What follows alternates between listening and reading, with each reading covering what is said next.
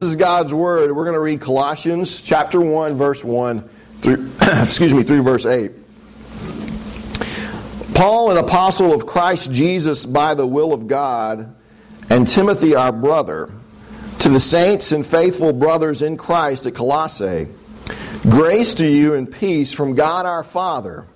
We always thank God, the Father of our Lord Jesus Christ, when we pray for you, since we heard of your faith in Christ Jesus and of the love that you have for all the saints, because of the hope laid up for you in heaven. Of this you have heard before in the word of truth, the gospel, which has come to you, as indeed in the whole world it is bearing fruit and growing, as it also does among you since the day you heard it and understood the grace of God in truth, just as you learned it from Epaphras, our beloved fellow servant. He is a faithful minister of Christ on your behalf, and has made known to us your love in the Spirit. If you would pray with me for God's blessing on His Word. Father, thank you again. You've given us your Word, and you didn't have to do that. And you've brought us here to hear it. And I pray now that you would help me to speak it clearly, and all of us to hear it clearly. And we pray it in Jesus' name. Amen. I want you to imagine for just a minute that your doctor has given you a pill for something. You've got some illness and he's given you this pill to take, and he says, I want you to take this twice a day. Now, it's going to produce results, but it may take a year for you to really see any benefit from this. And so you begin to take this pill, and you take it twice a day, and you don't really think you're getting any better. And one day you're at the pharmacy and you're getting your prescription refilled, and you say something to the pharmacist like, man, this is expensive. I don't think this is doing any good. And the pharmacist looks at you and he says, well, that stuff's okay, but what you really need is this. And he pulls out some over-the-counter energy metabolism booster, the new secret formula from GNC. And he says, now you take your medicine plus this, and then you're going to start to get better. You'll see some results. Now, you might begin to think, because you had made seemingly such little progress in getting well, you might begin to think, did I get the right information from my doctor? Did he or she tell me the right thing? Did they really give me enough? Is what they gave me really going to make me well? Is it really going to change me? The book of Colossians is written by the Apostle Paul. It's written to the church at Colossae. The church there is a church plant. And it's planted by a man named Epaphras. Epaphras had brought the gospel to the people. He'd brought the message of Christianity to the people there, and they had believed it. They had accepted Christ, and they were seeking to follow after him now. But now Epaphras has left, and after him what Paul describes as false teachers have come in after Epaphras, and they're saying, basically, well, that was good. Epaphras got you started, but if you really want the secret to the Christian life, if you really want to experience fullness as a believer, you need something else. This message that Epaphras brought you really isn't enough. And so the letter of Colossians is basically, if you wanted to sum the whole thing up, it's Paul's testimony to the sufficiency of the gospel, to the sufficiency of Jesus Christ. He's saying basically, guys, you've got the right message. You got the gospel message. You got the message about Christ, and that's enough. That's enough. But put yourself in these readers' shoes for a minute. You've heard Epaphras preach. You heard the message. And now these other people are coming in, and you really are wondering, well, did he leave something out? Is this all I need to know? Surely there's got to be more. They're telling me I need to do more. But then you hear this letter of Colossians read from the Apostle Paul, and what you hear him doing is, well, he's giving thanks for you. He's excited about what he sees in your life. He realizes, and he's telling you, look, you got the right message. This is a sufficient message. I know the guy that brought this to you.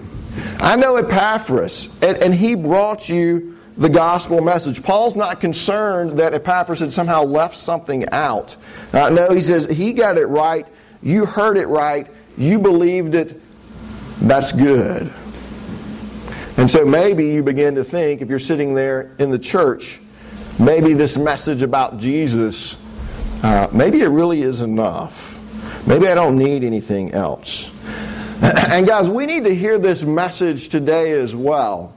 If you're with us and you're not a believer, I would argue you need to hear this message, because often I think Christians give the impression that what you need to do to be a Christian is that you need to straighten up and you need to fly right. You need to change yourself and then you can become a Christian. When in reality, the gospel says becoming a Christian is not about you changing yourself so that you can become a Christian. The gospel is about receiving a message that actually changes you. And so if you're checking out Christianity, you need to realize what it is you're actually checking out. What does this gospel actually say? If you're a Christian, then I would argue you need to hear this over and over again, because aren't we all tempted to think, well, I made it this far in the Christian life, and this gospel message is great and all of that, but I must need something else, because I'm not getting that far. Surely there's something else to help me take that next step in the Christian life. Something to help me deal with this sin that I can't shake, because the gospel doesn't seem to be doing the job. Something else to really get the job done. And Paul's saying, no. If you've got the gospel, you've got Jesus. And He's enough. He's enough. Well, what does all that have to do with us as a church? Paul saw something in the lives of the people of Colossae that convinced him that they had heard the gospel, that they were being changed. He saw, it says here, that the gospel was actually bearing fruit and growing. And that's what we want to see as well among the people of Grace Presbyterian Church. We want to see the gospel actually bearing fruit and growing in our lives. Specifically in this text, there are 3 fruits I think we ought to be looking for in our lives that get there not because we staple them onto the tree, but get there through the gospel taking root in our lives. And the first one is this. Look at verse 3 and 4. We always thank God, the Father of our Lord Jesus Christ, when we pray for you, since we heard of your faith in Christ Jesus and of the love that you have for all the saints. The first fruit of the gospel is faith in Jesus. If you've ever been in a hospital for any period of time, you may have had the not so enjoyable experience of having somebody trying to stick an IV needle in you. And sometimes that goes well, sometimes not so well. But why are they doing that? They're doing that because you need nourishment from outside of yourself. You need to be hooked up to that IV bag to draw fluid, medicine, water, whatever it is. You need to be connected to that. Faith is kind of like that IV line. It's about you being connected to something and receiving nourishment from it. But here's what you and I naturally do instead of connecting to Jesus. Instead of looking to Him, we look to other sources for our meaning, for our significance, for our identity, for our purpose, for our value as people. We put our faith in being successful. We put our faith in being high achievers. We put our faith in being productive. We put our faith in being liked. We put our faith in being healthy. We put our faith in being able to take care of my family, my ability to change. We put our faith in relationships. How do you tell what you're putting your faith in? One of the ways is to ask yourself, are you getting overly angry or despondent because there's something you think you've got to have but you don't have it? It could be the root of your anger and your despondency is you're looking to this thing and you're trying to draw the life from it that you should be drawing from Jesus. Is there something that you failed at and now you're just despondent because you failed at this thing? That's where your faith has been. What do you fear losing more than anything else? That thing may very well be where your faith is actually directed. That thing is where you've got that IV line connected. And you're trying to draw sustenance from it. That's where your faith is. That's where you're trying to find life. And what the gospel does is it redirects your faith away from that thing and it directs it toward Jesus Christ. And it does it at the beginning of the Christian life, and then the gospel comes in over and over, and it continually redirects our faith away from these things we are looking to, and it draws us back to Jesus Christ. This gospel message is what produces faith in Jesus. So maybe I better just pause for a second and talk about the gospel. What is the gospel? Verse 6 says here it has to do with the grace of God. Verse 13, jumping ahead, says it has to do with our being rescued from the dominion of darkness and actually brought into the kingdom of Jesus, in whom we have the redemption, the forgiveness of sins. And so the gospel message is this, is that you and I are more sinful than we ever thought, than we ever dared to imagine. If you go through the book of Romans, you'll read in Romans 3, there's no one good, no, not one, that we've all turned aside, that we've all rejected God, that we've all become worthless, that we're all me worshipers and not God worshipers, that we're estranged from Him. And yet, while we're more sinful than we ever really wanted to realize, we're also more loved than we ever dared imagine, because in spite of this, God sends Jesus after us. God sends Jesus to die on the cross, to die the death we should have died, to live the life we should have lived. And He presents His Son to us, and He says, look, you can try to be made right with me through your achievements, through your works, through trusting in yourself, or you can trust in my Son. And you can rest in Him. You can trust in His work on the cross. And which one is it going to be? And the people of Colossae had heard this message, and they said, you know what, that is us. We don't have anything to offer to God. And so they believed the gospel of Jesus Christ. This gospel message that is telling me that if I put my weight down on what Jesus has done on the cross, my sins will be forgiven, and I'll be received into the family of God. See, the gospel is about trusting Christ for your life, trusting Christ for the forgiveness of your sins, putting your faith in Jesus. It's not about being good. I think a lot of times we think we're okay because my sin is more socially acceptable than the next person's sin. And so I can get into this comparison game, and I say, well, I'm not out getting drunk, but how much time have I spent gossiping and talking about other people and running them down behind their backs? Well, I'm not out there stealing and robbing, but how much resentment am I carrying around toward another person week after week after week? See, we do this comparison game, and when you do that, what you're really subtly doing, although you may not really think about it, is you're not putting your faith in Jesus, you're putting your faith in yourself. Here's what I've got to bring to the table. Here's what I can offer God. So what are you putting your faith in? It's the South, and so we're a religious culture, and I would imagine that some of us are putting our faith in a decision we made, or in an aisle we walked once or twice or 3 or 4 times, and saying, in essence, I know I'm saved because I voted for Jesus. I'd say that that's not really faith in Christ. That's faith in your decision. Now, it could have been the means that you came to faith in Christ. But if you are looking at that and trusting in that, that's not really resting in Christ. Now, what's resting in Christ? Old quote from an old dead guy. I like these every once in a while.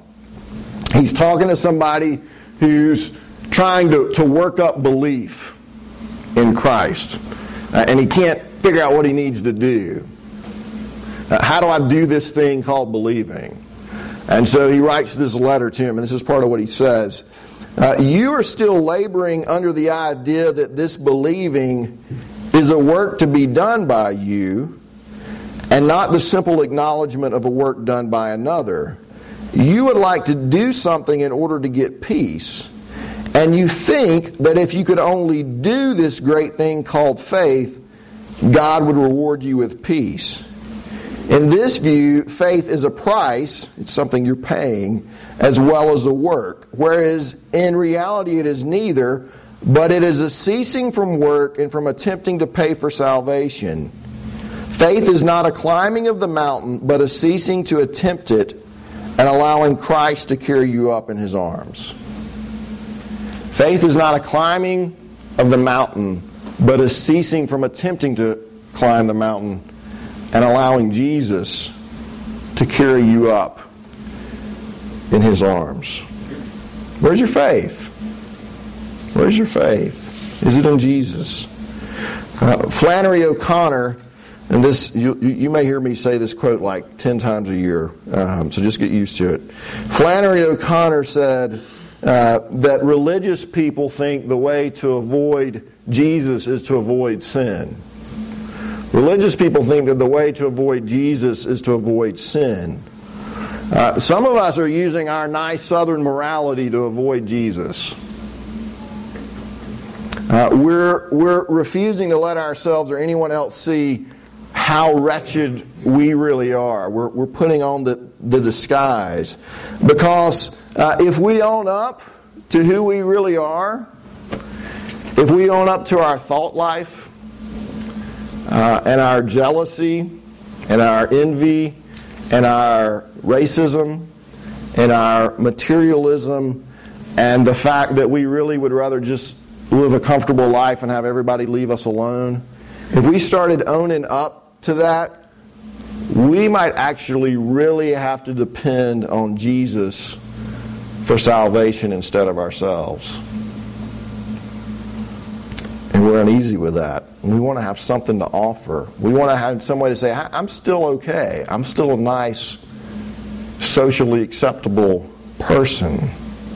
We don't want to own up to the fact that we really need Jesus Christ. We want everybody to think we're good, decent folks. I'm okay. You're okay. How are you doing? I'm fine. I'm fine. If you're fine, you really don't need to be here. Because Jesus said He came for people who aren't fine. Others of us, that's one way we keep Jesus at arm's length. Another way we keep Jesus at arm's length is by saying, I make my own rules. I get to do whatever I want to do. I can live life like I want to live it. I'm going to do what I want to do.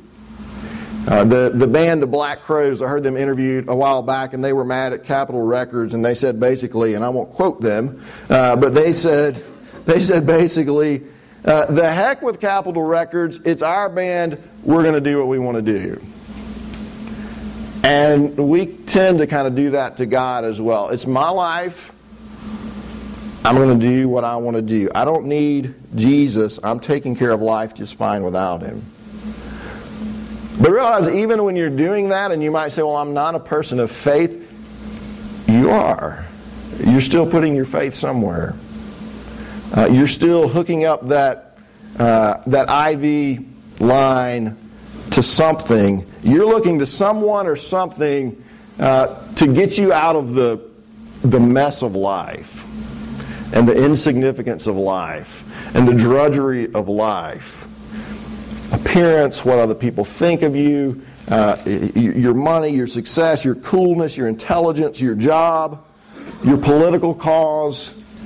You're caught up in something, and you've put your faith in it, and you're not using the words, this is going to save me, but that's what you're hoping for. If I serve this, if I connect to this, if I work hard enough at this, then my life's finally going to have meaning. And you're just looking to it as a Savior. The gospel confronts us and it says, they can't save you. Those things can't save you. They cannot give you life. You're hooked up to the wrong IV bag. And it's actually killing you. That may be why right now you're angry, you're depressed, you're worried, you're fearful, you're resentful. You got your faith in the wrong place and it's disappointing you. And the gospel calls us to put our faith in Jesus. And the more we hear it, the more we get it. The more that we hear that my worth comes from outside of me, that my righteousness comes from outside of me, the more that takes root in my heart, the more my faith in Jesus grows, the more I love Him and the more I actually change. And so what we want to see in the people of grace is first and foremost faith in Jesus Christ. Now, there's two other things, and I won't go nearly that long on these two, so don't worry. That was the main one. The two other things here are, Paul says, a love for the saints. We want the people of Grace Church to be people who love their neighbors, both believers and unbelievers. But Paul points us here especially to other believers. And when he calls us to that, he's not calling you to love just the believers you get along well with, the believers that you have something in common with. But he's calling us to love all the saints. And that's actually one of the reasons that we're gonna come down to receive communion. And there's many ways you can do communion that are all fine. But I think one of the things that you realize as you come forward to receive communion is as you're sitting in your pew, I don't really, sure, meditate on your sin some in the gospel, that's great, but don't just think about you all the time. I think that's one of the hazards of our American culture is we're all kind of in me and my pipeline to Jesus, and there's nobody else around me. And if you'll just sit there and watch other believers come forward, maybe it's people that you've had something against. Maybe it's people that just always rub you the wrong way. And you see them come forward and receive the bread and wine. And you say, you know what? That's somebody for whom Christ died. That's somebody who's received the gospel. That's someone that Jesus loves. Can I love that person? Can I serve that person? I would ask you, is your life marked by a desire to serve other believers? Are you willing to be inconvenienced? Are you willing to give up your free time? Are you willing to stop surfing the internet for a second and talk to somebody? Are you willing to give somebody a ride? Are you willing to quit working on your sermon and talk to your kids when they come in the room? Are you willing to stop and to quit being wrapped up in you? See, when you think that, all right, whatever this thing was we were talking about earlier, these IV bags were hooked up to, when you think one of those things is going to be the thing that you draw life from, then when other people are keeping you from getting it, and they're getting in your way, then other people are just going to be an annoyance to you. But if you're drawing your life from Jesus and remembering that He's the one who came to serve you, it's going to make more and more sense for you to serve other people. It'll just be, well, of course this is what I should do. Christ gave of His time and His energy and His life for me. This is the person I should be becoming. The gospel changes you so that you draw your life from Christ, and that frees you to love other people.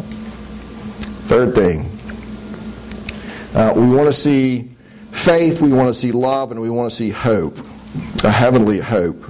And I just want to read this quote. I won't say much about this, but this is a quote from Peggy Noonan, who's actually a presidential speechwriter back in the day. And this is what she said about hope. Our ancestors believed in two worlds and understood this one to be the solitary, poor, nasty, brutish, and short one. We are the first generations of man that actually expected to find happiness here on earth, and our search for it has caused such unhappiness.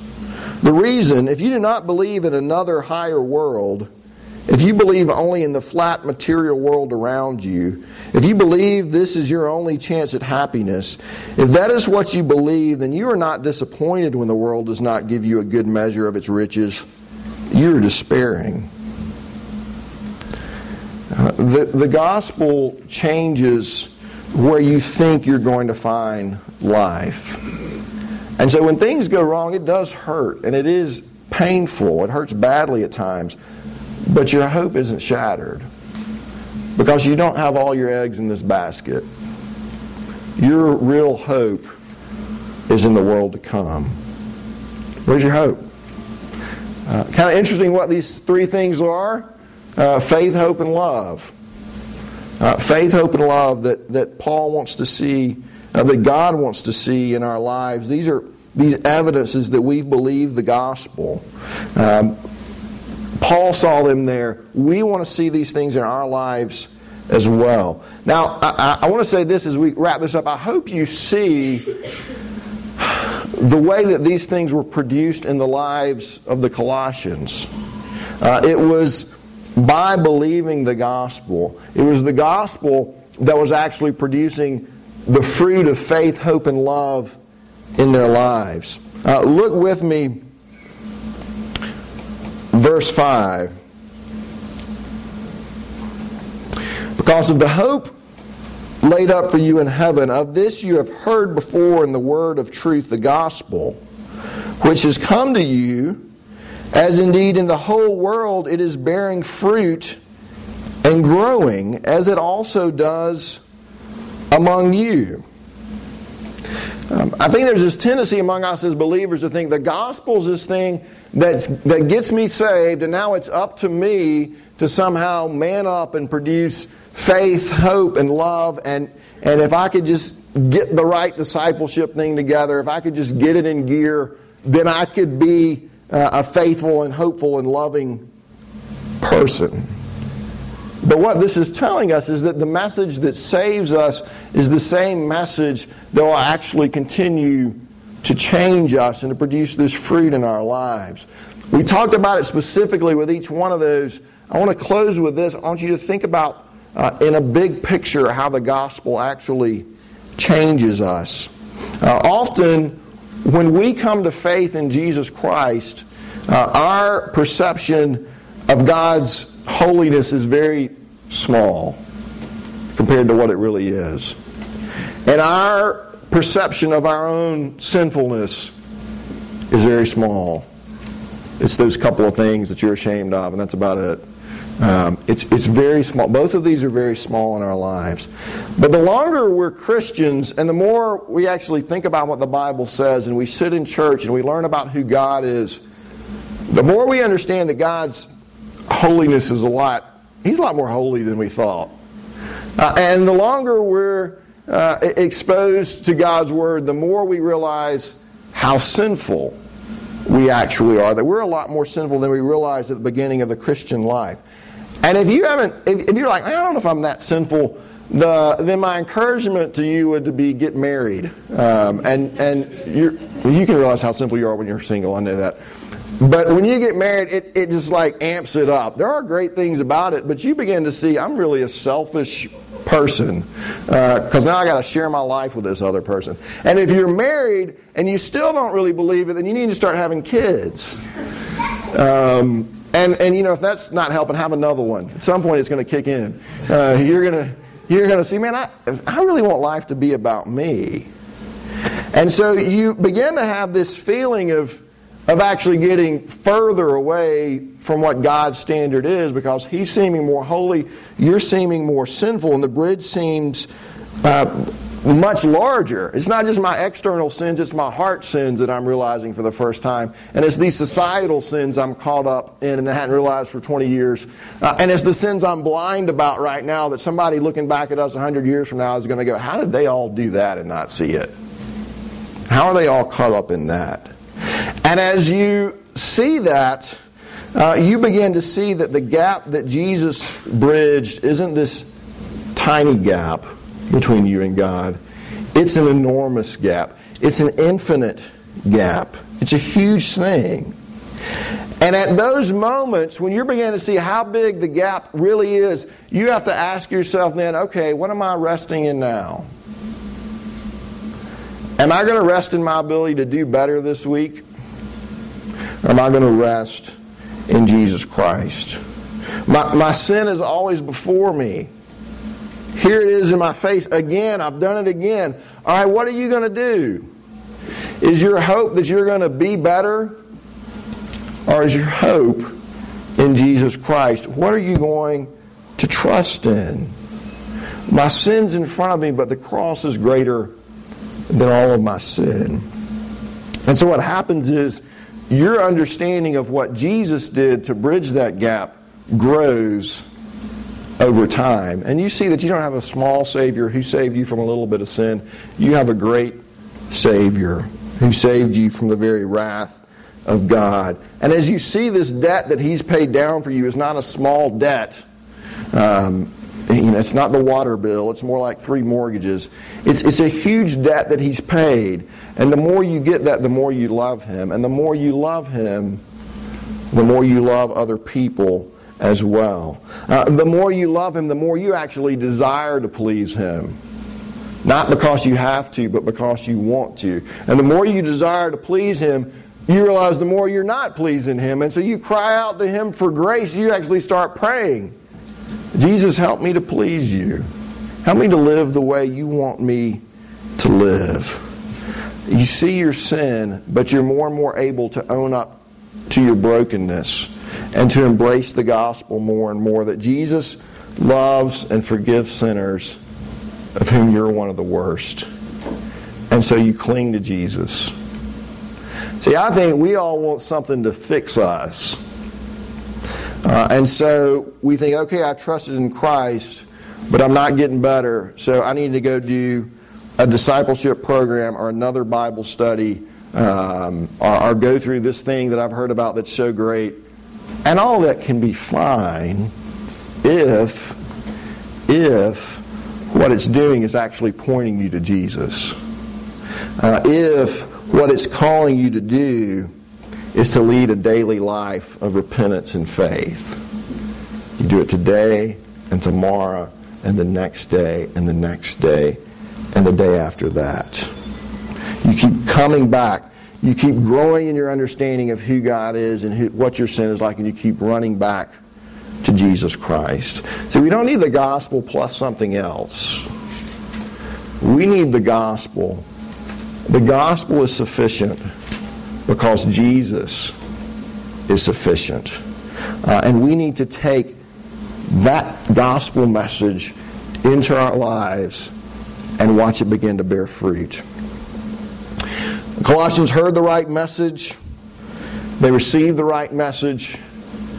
The message is bearing fruit because the message was pointing them to Jesus. It's pointing them to the right IV bag. Maybe you've heard the message. Have you received it? Have you believed it? Are you resting in Jesus Christ and in Him alone? Maybe you've heard the message and you've received the message, but now you feel like you're stuck and you're waiting for this spiritual gimmick. You're waiting for this thing to do to get you over the top. And I want to say what you need is Jesus, and He's actually offered to you in the gospel. Would you pray with me, please?